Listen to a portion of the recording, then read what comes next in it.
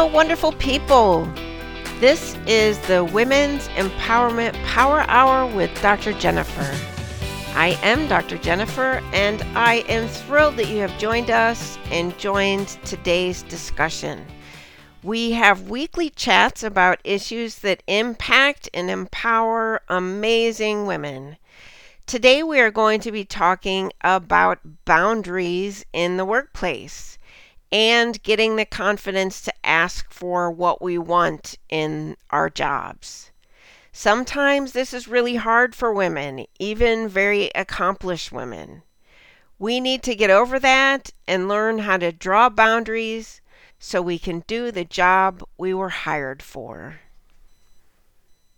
Joining me today for this really important discussion is Lauren Supina.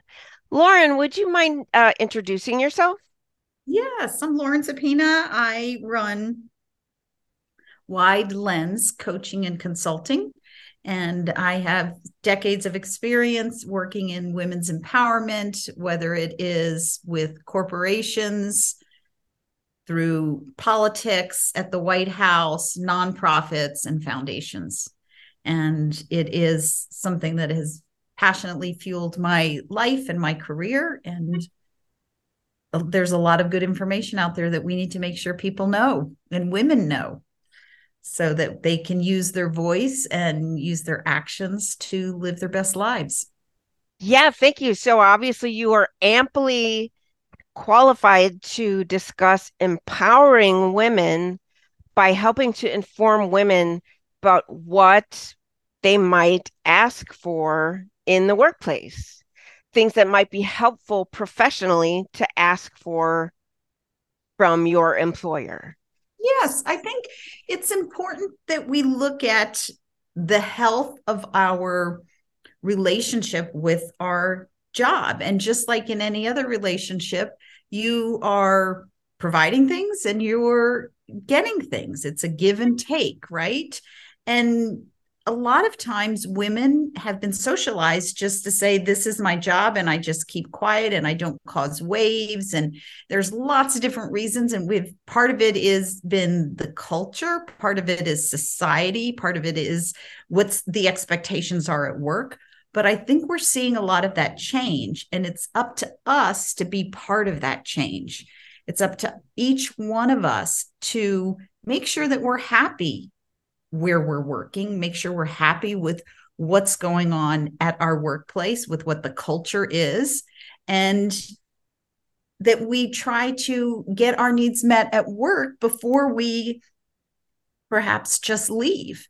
And of course, there's a lot of talk about toxic workplace and things like that, and that is a thing. This conversation. What are the ways where we can use our voice and have these conversations, very frank conversations about what we need from our jobs in order to be mentally and physically happy?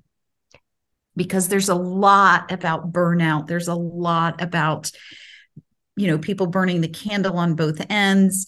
And there's a lot that we can do to set boundaries, to use our voice to speak up, and to change things, and also to model that for the generations that are coming behind us, that we model setting boundaries, speaking up, saying no.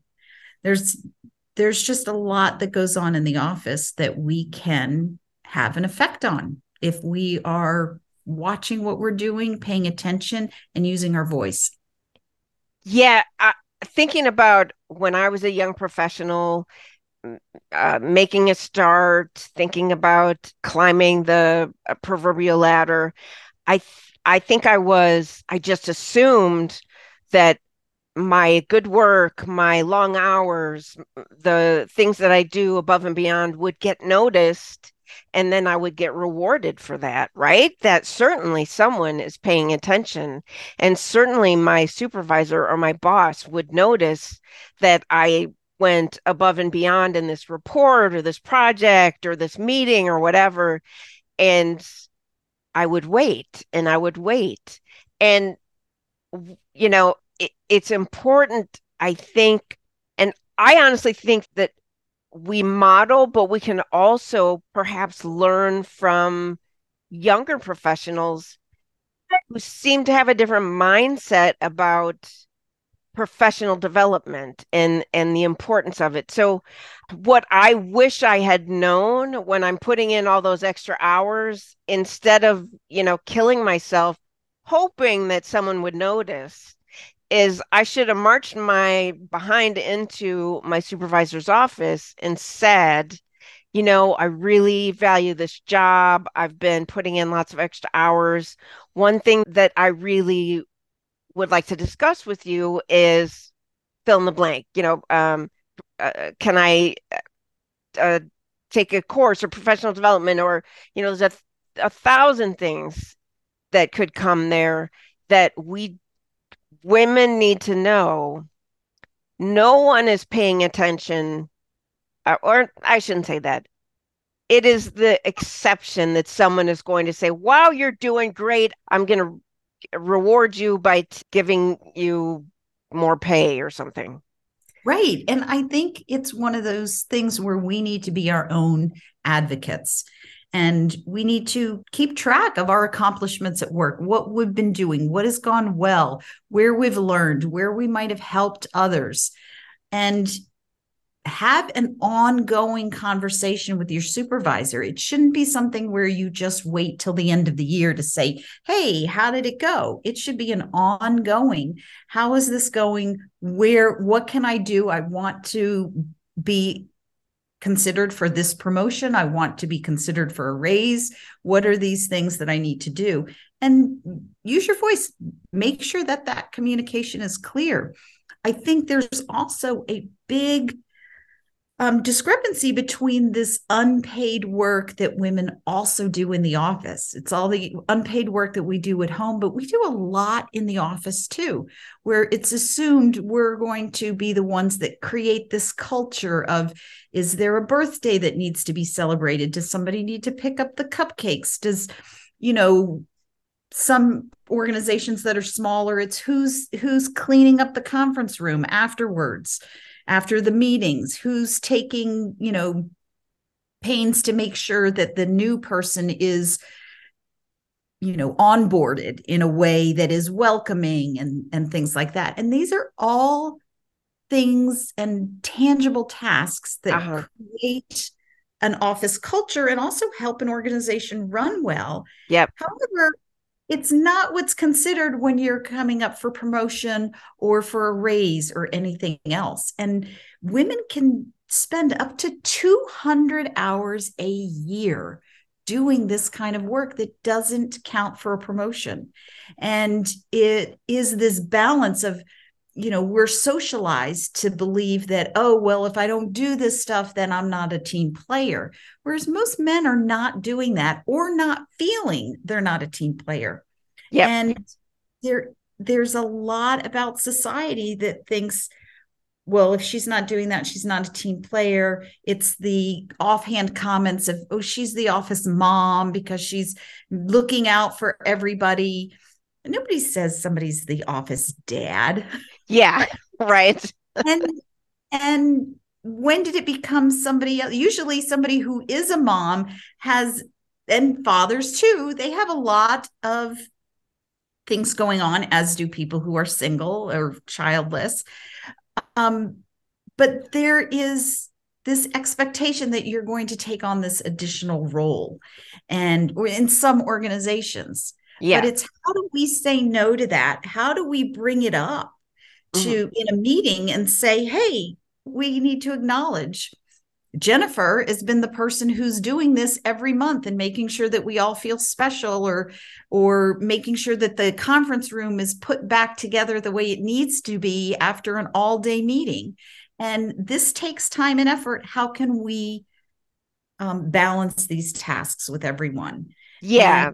Or who is assigned this, where it does have a role in what their promotion is. But most of the time in leadership positions, that's not. And it is the kind of thing where men can walk out of that conference room, and it can be the chairs aren't pushed in and the markers aren't put away, or whatever the laptop cords are sitting there and they can just go on with their day and nobody gives it a second thought. Whereas if women do that, it's, oh, yeah, she used that last and she didn't straighten up after the meeting. And Exactly. that has to change. And the way it changes is by bringing that conversation up and addressing exactly what has to be done. Hey, I understand that there was nothing left behind, but could everybody push the chairs in? Could Yeah. the last person, no matter who it is, if you're the executive at the organization, or if you are, a junior associate, can you make sure the, lights are turned off or whatever the job is? But there's a lot of that goes on at the office and it goes on at home. I think it's the stereotypes and the way we are socialized at home has crept into the office. Yeah. And it has to stop. And to your point, we can learn a lot from people who are generations, below us and people new to the workforce who have a more egalitarian view Hmm. what has to be done. Yeah, so much to unpack there. So the way that you just described bringing up, hey, this isn't really fair, was it just was so effortless. And I think that a lot of women feel like, hold on a minute, I'm getting the shaft here because why do I have to get the birthday cake or why do I have to throw the retirement party? But they feel like, well, if I make a big deal out of this, then people are going to think I'm being difficult, or my boss is going to think that assume that I'm not willing to take on extra work or whatever.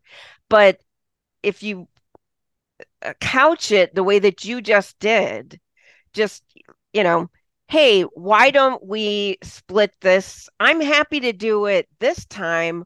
Or I feel like I've been responsible for the birthday parties a lot lately. I'll do this one, but can we agree to share this responsibility? Whatever, there are ways to approach that discussion without Aggressive, it being a conflict, right? right? Or aggressive. I think a lot of times Yes. you think of 0 to 6, going from 0 to 60. And when we don't bring these things up and they perpetuate in the office, we get resentful of it. Anybody Yes. does in Yeah.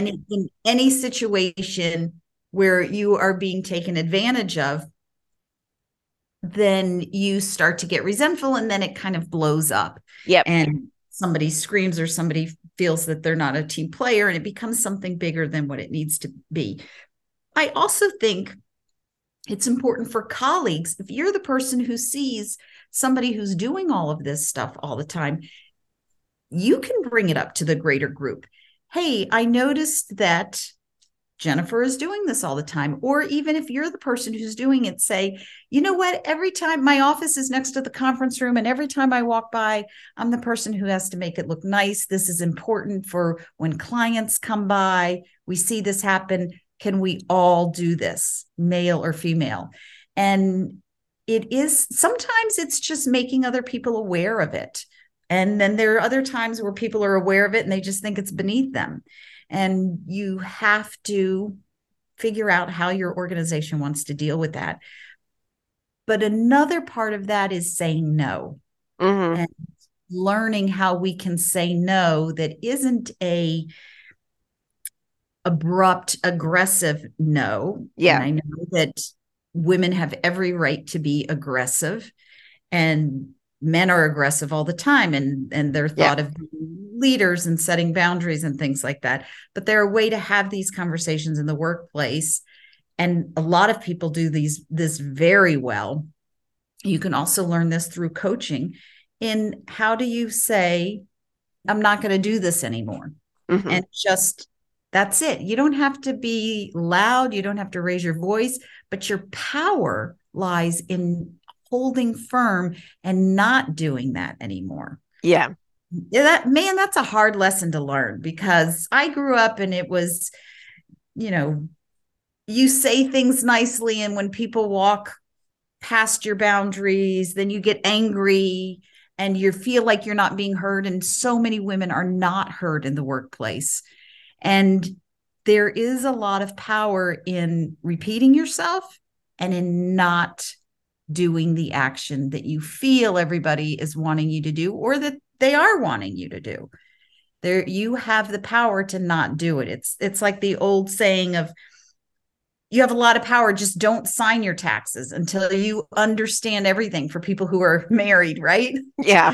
Just make sure you understand everything. Don't sign it. You don't have to have all of this discussion. You don't have to have a lot of angry words. You have to just keep your boundaries. Yeah. And it's not saying no to something is not inherently confrontational. If you say it in a way, like you said, yeah, I have been responsible for the workplace social functions for a couple of years. And, I was happy to do that, but I would really appreciate if someone else would pick up this responsibility or whatever. That's not confrontational. It might feel like it, and you might need to practice that so that when that situation arises, you don't feel like, oh man, I have to yell to be heard, or if nobody listens to me, I'm just going to lose it. So understanding that boundaries are healthy, and when you say no, it's fine. It's not confrontation. It's you saying, this is my boundary, and can we work together to hold that boundary? Right? Yes, that's exactly it. And there's so much weight behind saying no to something. And because we have been socialized that we want things to flow easily. We want everybody to think we're nice. We want everybody to think, we're so thoughtful. We want things to just go smoothly and for people to be happy in the office. And there is a story, a lot of people and a lot of women tell themselves that by saying no, they're disappointing all of these people, and that's bad and horrible. And so they try to work it out. And that's how we get burnt out, is that we try to do too much rather than saying no, releasing the guilt about it, releasing the disappointment that others might be feeling because we can't meet their expectation, and releasing the expectation of others that we will just do this. And I'm not talking about your performance in your job, right? I'm talking about the unpaid hours that so many people do, mainly women, Mm-hmm. And at their job that is not considered when you are up for a raise yeah. or promotion or the end of year bonus or anything like that. And then the average of 200 hours a year, that's roughly 10% of the work that you do in a year. That's not nothing. So that's a Yeah, lot of, yeah. And it's usually women of color who are doing a lot of yeah. Uh-huh. these jobs, who it's expected. We all need to be watching for this, and white women need to be watching who are we all expecting to clean up the meeting room or whatever it is. If it's women, if it's women of color, if it's person of color, whomever, we need to watch as women and be allies for each other. Yeah. And it's that little thing where your boss may stick their head in your office and say, "Hey, it's so and so is getting a big promotion tomorrow. Can you go make arrangements for a cake or a party or something?" And you have a male counterpart who has the exact same position as you do, and they're not asking the male to Of do that. course, yeah. And it's, how do you say, "You know what, I have a busy day tomorrow. Why don't you ask Jim to do that?" Uh-huh. Or, you know, but it's tricky because most of the time women will feel like, "Oh, I'll just take care of Yeah. it," because it's not worth them raising the eyebrows about it and maybe not putting me on that next great assignment. But what it does is it perpetuates this cycle as well. Yeah. And this is where we are. If women had felt more comfortable doing it 30 years ago, Yeah. you know, the expectations would be different, or maybe it would be different. And so by using our voice and figuring out a solution to address it, it makes all the difference for ourselves and for our own individual wealth, but also for those that come behind us. Saying no may cost you a little bit of professional capital. As you said, you might not get that great next assignment. Possibly. But I also believe that people respect you for standing up for yourself. oh, sure. And we have to start spending that capital on other women, on ourselves and on other women. Because men spend that, they accrue that capital many times faster than women. And they spend that capital on other men all the time. All the time. You're absolutely Yes. right. You are absolutely right. They stand up or support each other in meetings, or if they're up for partner, or, Yep. you know, I'll bring you into this next big deal kind of thing. That happens all the time. And women need to do that for other women. And it even goes to when you're in a meeting, bring another woman along with you, maybe bring a colleague who could also have her voice shared or her ideas shared at the table. Yeah, absolutely. We need to lift each other, pay it forward, send the elevator down, whatever, however you want to word it. We absolutely need to support each other. So back to the 200 hours, the extra work that we don't get, we can't write up in our annual report. You mentioned keeping track of extra things. And I think this is so important, when you go in for your annual meeting. And you mentioned, and I absolutely agree, don't just have a once a year meeting with your supervisor. Meet with them quarterly, meet with, whatever schedule you can agree upon with your supervisor. You want to be in front of them talking about what it is that you're adding and what you're working on and the things that you have brought to the organization or to the discussion. So you need to keep, just as Lauren said, you need to keep record of these things. Not really petty, small things, but because then when you meet, I took notes at this meeting on January 2nd. That comes across as very petty. But it also doesn't have to be, I published this major manuscript. It doesn't have to be that large, but you do want to report to your supervisor and be confident and approach the meeting with confidence and tell your value.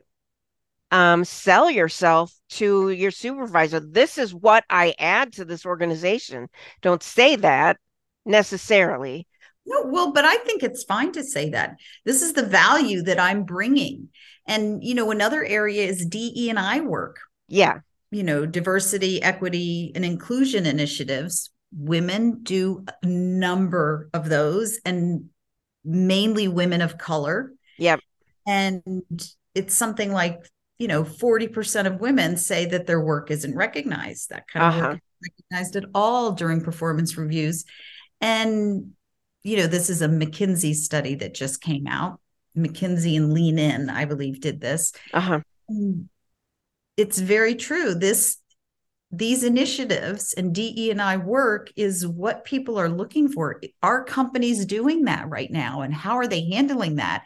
And that should be tracked and monitored. And one of the solutions is if you feel like they're not, or if they're not adding value or counting that as value, then the organization needs to look at that as a whole. You need to voice that because they are reaping the benefits of that. And that's really an important point because women of color, people of color get tapped to serve on search committees a Yes. lot, disproportionately. This is something that majority individuals, white women, white men, we don't have the same experience of giving our time for search committees. And it takes a lot of time. If you've ever been on a search committee, it's a lot of work. This is definitely something that you could write up on your report, your annual report, quarterly report, whatever. But and you certainly should. But we also need to acknowledge that people of color give disproportionately amounts of time to these efforts. Right. Yeah, I think that's absolutely true. And that's the kind of thing that is it, as you said, it's being recognized. It's, those efforts are helping their bottom line in so many different ways, and they should be tracked and quantified Yeah. Uh-huh. And and recognized when it comes time for bonus. yep. Hmm. And it's a tough balance to have, but it's critical that we use our voice and we outline what's going on, we communicate it, rather than just being silent about, well, I'll just do this on the side, and what are their expectations. And maybe it's the kind of thing that whenever your performance review does come up officially, you can say, look, I did all of this. If this is not something that affects my bonus, promotion, raise, then we need to find somebody else to take care of that next year, because I need to focus on what I Yeah. need to focus on. And you can say that it's not, doesn't have to be a conflict. It Yep. is just outlining fact. Uh-huh. Yeah. So what would you advise a woman who approaches their supervisor and says, I would really appreciate if we could schedule quarterly reviews or check-ins so that I can get your feedback so that I can talk about what I've been working on, and I can get your feedback on my performance. And they're hesitant because that's time away from what they plan to do. And they, in essence, you get pushback. You ask for more frequent meetings and more feedback, and they say, you know what? I'm good with just meeting once a year. You're doing a great job. What? Yeah. Yeah, I think that's tricky. But I also don't think it has to be this formal review where you're submitting what you believe you accomplished during the year and they're looking at it all. It can be a conversation of, here's my metrics for the year. It's important for the employee to say, here are my goals for the year, and here's my objectives. This is how I'm going to get there. And it's a conversation every quarter of, here's where I stand so far. Are we on the same page? What can I do to do better? What can I do? What can I let go of? And I'm tracking my hours, but onboarding this new employee has taken 20% of my time, and I know it doesn't affect other employees. This is where it's important not to mention people by name, but just to say it Yeah. hasn't affected other employees the way it has affected me. And if it's not being considered in my performance review for my bonus raise, whatever it is you want, then we need to figure out how I can let that go in the third quarter, because I want to focus on my goals and objectives. And it's not an easy conversation. And there are so many, supervisors, managers, directors who will say things like, well, we'd all like to leave right at 5, but sometimes we have to put in a little bit of extra work, or something like Yeah. that. This is where it's important to push back, to think about what your life balance is, to think about how the organization is dealing with communication and with Hmm. being honest and open and transparent about how they are, what their credentials are, or what the milestones and markers are for getting that raise or promotion. Yeah. And I think that organizations and leadership in particular could really improve the way that they communicate to their employees, their expectations, their willingness to have discussions about, for example, uh, your supervisor says, I have an open door policy. So you plan, okay, I'm going to drop in because they have an open door policy. I'm going to drop in and talk about my performance, but they don't actually have an open door policy. They think they do. So communicating what leadership means by I'm available anytime you want to chat. So getting that clarification before you walk in with your report. When is a good time to talk about? I just like a check-in. And I think that leadership of almost any organization spends far too much time, or I should say, far too little time thinking about work culture and work employee satisfaction. And so when someone comes in and gives notice, it should not be a surprise. You should know what's going on with your employees, in my opinion. No, I think you're absolutely right. That's 100%. People should be aware of the culture. They should allow employees to weigh in. There should be open communication. And that's a thing that is, I think, the hardest for a lot of employers is to have that open and transparent communication about expectations and deliverables and, where we all fall and who's happy and who's not Yeah, yeah, and what the reasons are, because it's also tough for companies and organizations to try to meet everybody's needs, right? They have to sure. they have to draw the line somewhere. Absolutely. Yeah. But I think knowing that when people are hired, that this is what our culture is, this is what our expectations are, Hmm. and you know Yeah. working to have that open communication with each employee. Uh-huh. And I love that. And starting a new employee's experience with a company by explaining this is how it works and this is how we communicate, and the best way to get in touch with your supervisor is this way, and just on the importance of a thorough kind of onboarding, and maybe having a mentor or somebody to help you in the onboarding process. But back to working up the courage to go into your supervisor's office, and you're at the end of your rope and you're working too much, you're on the brink of burnout. On Sunday night, if you start to feel sick, that things are getting bad and you need to make a change. And before you get to that point, have a discussion with your supervisor that I'm really struggling with whatever, and ask for what you think might be helpful.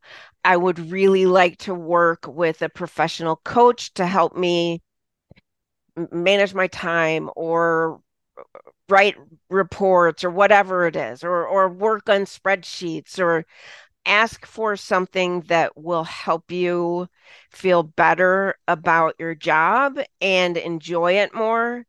And before I regret to inform you, I will be leaving as of this date. Try to have these difficult discussions, even though they're difficult.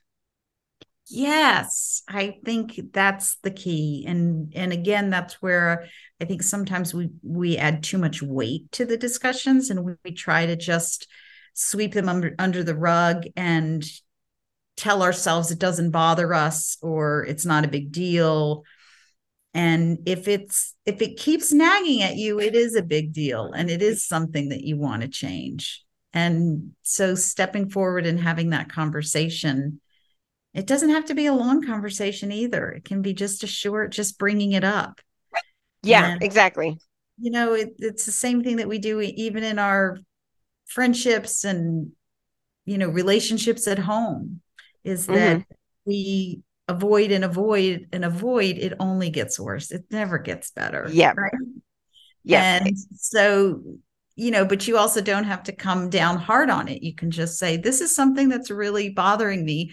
I find that I am the person on the team everybody turns to do the DE and I work. And that's interfering with the work that I want to do that will get me promoted or get me ahead, or that's not the work that I came to this organization to do. And I'm Yeah. happy to be on a committee that does that, but there needs to be a shared weight. Uh-huh.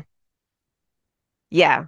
And I think again, the longer if there is an issue with your employment or your supervisor or your work, the longer that you sort of let it fester, the worse it can get psychologically and the bigger a problem it can become in just your happiness in your job, or it just becomes bigger. And so I think that having, it depends on your supervisor, obviously. If it's someone you who goes out of their way not to make eye contact with you, well, it may be hard to have a discussion with them about hard things, but it's worth trying for your own well-being, just to let them know this isn't working for me, and try to be specific, right? Do you agree with that? Yes.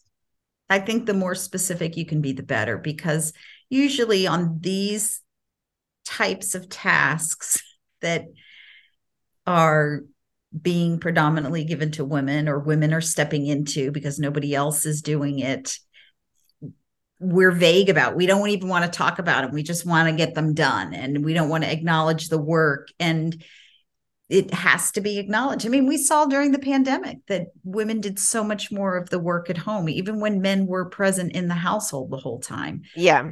And it pushed so many working women to burnout, to breaking points, because they were dealing with, the laundry, the dishes for 3 meals a day, the cooking for 3 meals a day, the extra childcare. How do you get your elementary school kids on Zoom and things like that?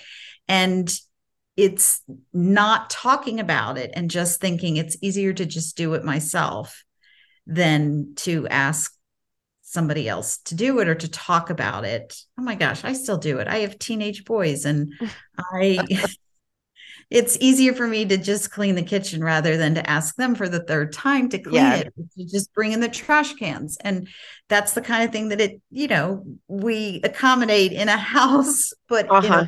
place we should not. And Yes. we need to be very clear and communicate it. Uh-huh.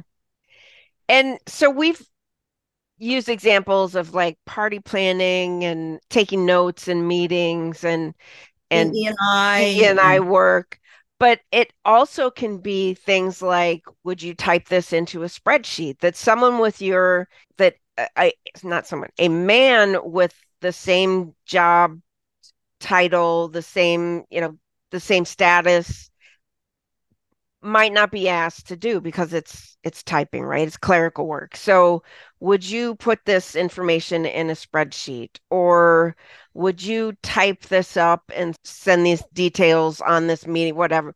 So it's, I mean, there's a gray area between, I think, kind of party planning and more substantive work that still, I don't know, kind of falls on women more than men. And this is again, not everything that you do obviously goes your annual report, but the sometimes putting together spreadsheets or typing things up can take a lot of time. And if that sort of work it constantly falls on you, I type like 90 words a minute, so I always got the typing right. And assignments. it also takes energy, even if it's a Exactly, class. yeah. It takes mental energy, and you get interrupted a few times, and that's mental energy that you're not spending on the work that you want to give your full effort to. Yes. The interruption that you're the person everybody goes to ask about, who calls to get the copier fixed. I mean, Yeah. a lot of Hmm. a lot of the bigger organizations, of course, have people specifically for these tasks, but it runs the gamut. And those are oftentimes in smaller organizations things that women are dealing with, and Hmm. it's constant interruption that takes them away from their train of thought or their deep thought. And it takes, I read someplace that it was like 6 minutes to get back into the complete flow that you were in. And Yeah. that just adds up. And that's a lot of mental wasted energy. Uh-huh. And emotional energy, right? Because if you're sitting next to a male colleague who is doing something, a project that is really meaty, and your supervisor asks, will you type this up into a spreadsheet and send it off to me by the end of the day? I really need this. You're gonna process a little bit of disappointment, anger, maybe. It's Resentment. exactly. So along with that, you're not just gonna, okay, if you're brand new, you might just, okay, well, I guess this is part of this is what I need to do. But then when you realize, oh, wait, that guy, that man is at the same professional level that I am. We work together, we do the same job essentially. Why am I typing and he's going to meetings about designing new programs or something? Exactly. Exactly.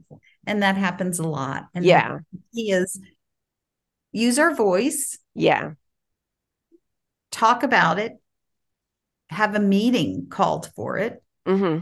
if that's what it takes, even though people don't like to have meetings. And I know there was one company that just came out this year that said, we're not going to have any meetings over two people are not going to happen anymore. And, Yeah. um, but, but it has to be addressed. Yeah. And bears repeating, it is okay to let your supervisor know, when you turn in or when you send off the email with the spreadsheet that you just spent 6 hours or whatever work typing on, that have it use that as an opportunity to open a discussion about this isn't really what I envisioned this job would be if you're new, or this isn't, I really don't feel like this is I'm contributing, or I'm sure that you have a better way to put it, Lauren. What would you say to you're frustrated with essentially the amount of clerical work you're doing? Right. Or the amount of any kind of work that isn't, I would maybe take a week and track it and, or just assume, put some numbers by it and go to your supervisor and just say, or go to your partners at the firm and just say, this is the time I'm spending on this. I'm here because I want to spend time on, what my mission in life is or my career or what I'm here, the work I'm here to do. I don't want to do any of this anymore. So we need to figure out who is going to step into this role. Hmm. Or you can say, I'm happy to do some of this, but this is an enormous amount and we need to figure out who else is going to take the role. And don't leave the meeting until there is a clear plan for somebody else to step in, because too often people say, well, we're going to figure it out, and then it just keeps falling to you. And Exactly, yes. the key is the open communication, the standing firm, and then moving forward. And if things don't change, you come back and you have that meeting a month later and say, look, we talked about this. I'm still using most of my time for DE and I. I'm still the person that is asked to be on the panels, to make the statements, to look at resumes. And this is not what I'm here for. I believe that the firm needs to hire somebody to do this work, or you can add this to my bonus. You Yeah. can Hmm. call this, this needs to be, you need to outsource this, and that's going to cost you X amount of money. Or if I'm going to keep doing this, I need to be compensated for this. Yeah. So, and there's a way to just have that conversation. And sure, there are going to be a lot of, this is easier said than done. Yeah. And there are going to be a lot of people who say, well, that's just ridiculous. I can't believe she's not going to do that. And that's when you realize this isn't the right place. This isn't the right Ex fit, right? exactly. And Um, that you have to kind of be open for that to be a possibility. If you go in with an ask and you get dismissed out of hand, try again, but you have to be open to the possibility that maybe they're not willing to adjust to keep me. So, something that you said that I really want to underline because I think this probably happens 95 times out of 100. If you bring an issue to your supervisor or boss or however you want to term it, that you leave with, thank you for bringing that to my attention. I'll think about that. Hopefully we can come up with a solution. And right. then bye-bye. And nothing happens. They may intend when they say that, they may have every intention of doing everything they can to help you. But as you're walking out the door, the phone rings, and that is the end of the discussion, essentially.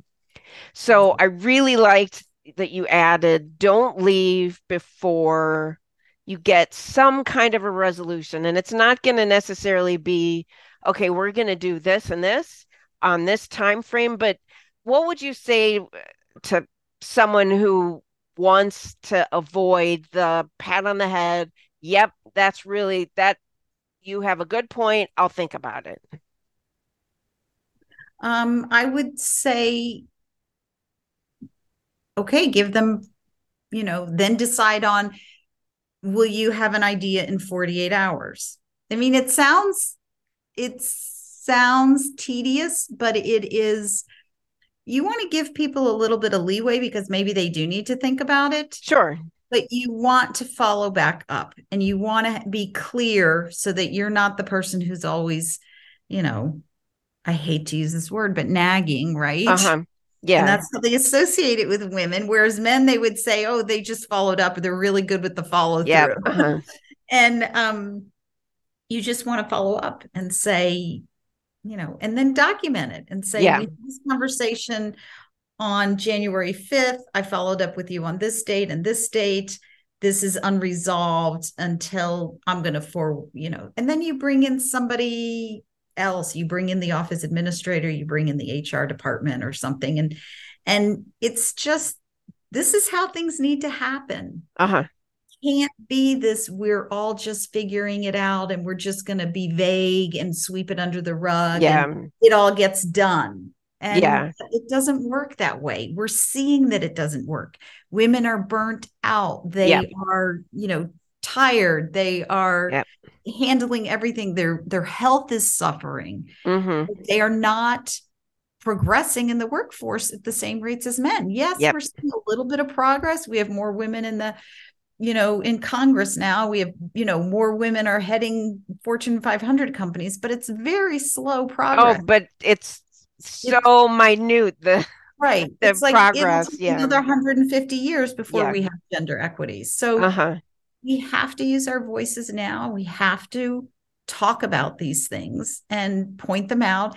And I'm a big believer in the compound effects of using our voice and pointing things out. And so maybe something isn't resolved the first time. Maybe somebody else brings it up in a private conversation. Maybe the third person who brings it up, that's the one that makes the difference. But it was the compound effect of people hearing it a number of times. You always hear the story of somebody who is doing something and, there's got to be the messenger who tells them, hey, you can't come to work late anymore. You're always late. And this person who has to tell them you can't be late feels, oh, how am I going to tell them this? You know what? That person knows they're late and they've been told that so many times in Uh-huh. previous jobs, in their, private life. They already know that. It's the compound effect. And it Yeah. might by you delivering that message to them in a calm way of like, we don't stand for this. I know you're late all the time. You're always late to these meetings. What are you going to do to change it?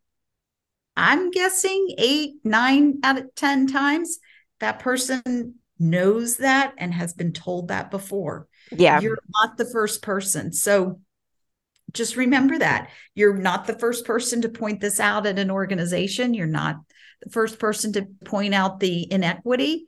And if you are, you're making sure that the people who are second and third are going to actually be able to see some change. Yeah, and just to understand that there is nothing wrong with advocating for yourself. That is all you're doing by bringing to your supervisor's attention that you're burning out, that you're taking on or you're being assigned too much that isn't really in your job description or is being assigned to you because you're the only woman in the department or whatever.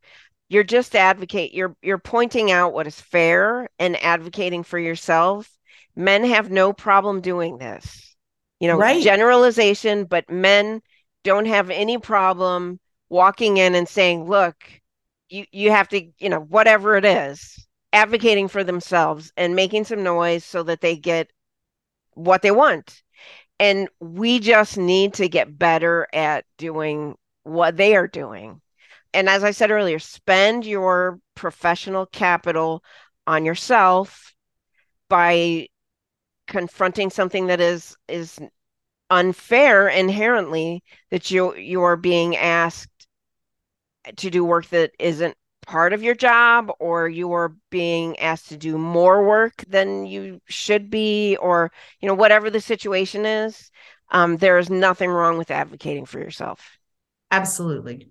And if you need support, if you are getting ready to go in and have a difficult conversation, you might think about working with a coach to practice, to talk through the issues, to figure out, to problem solve.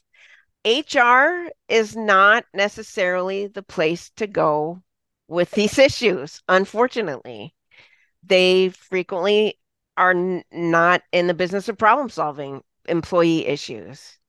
Unfortunately, that's been my experience. But Yes, and oftentimes they work, I mean, HR, they do work for the company. And so exactly. they are slated to, make sure things go along and they have their own set of things. And I'm sure a lot of people who are in HR are saying, yeah, I spend so much time doing therapy with people or trying to coach people, and that is not in my job. That's not what I'm paid for.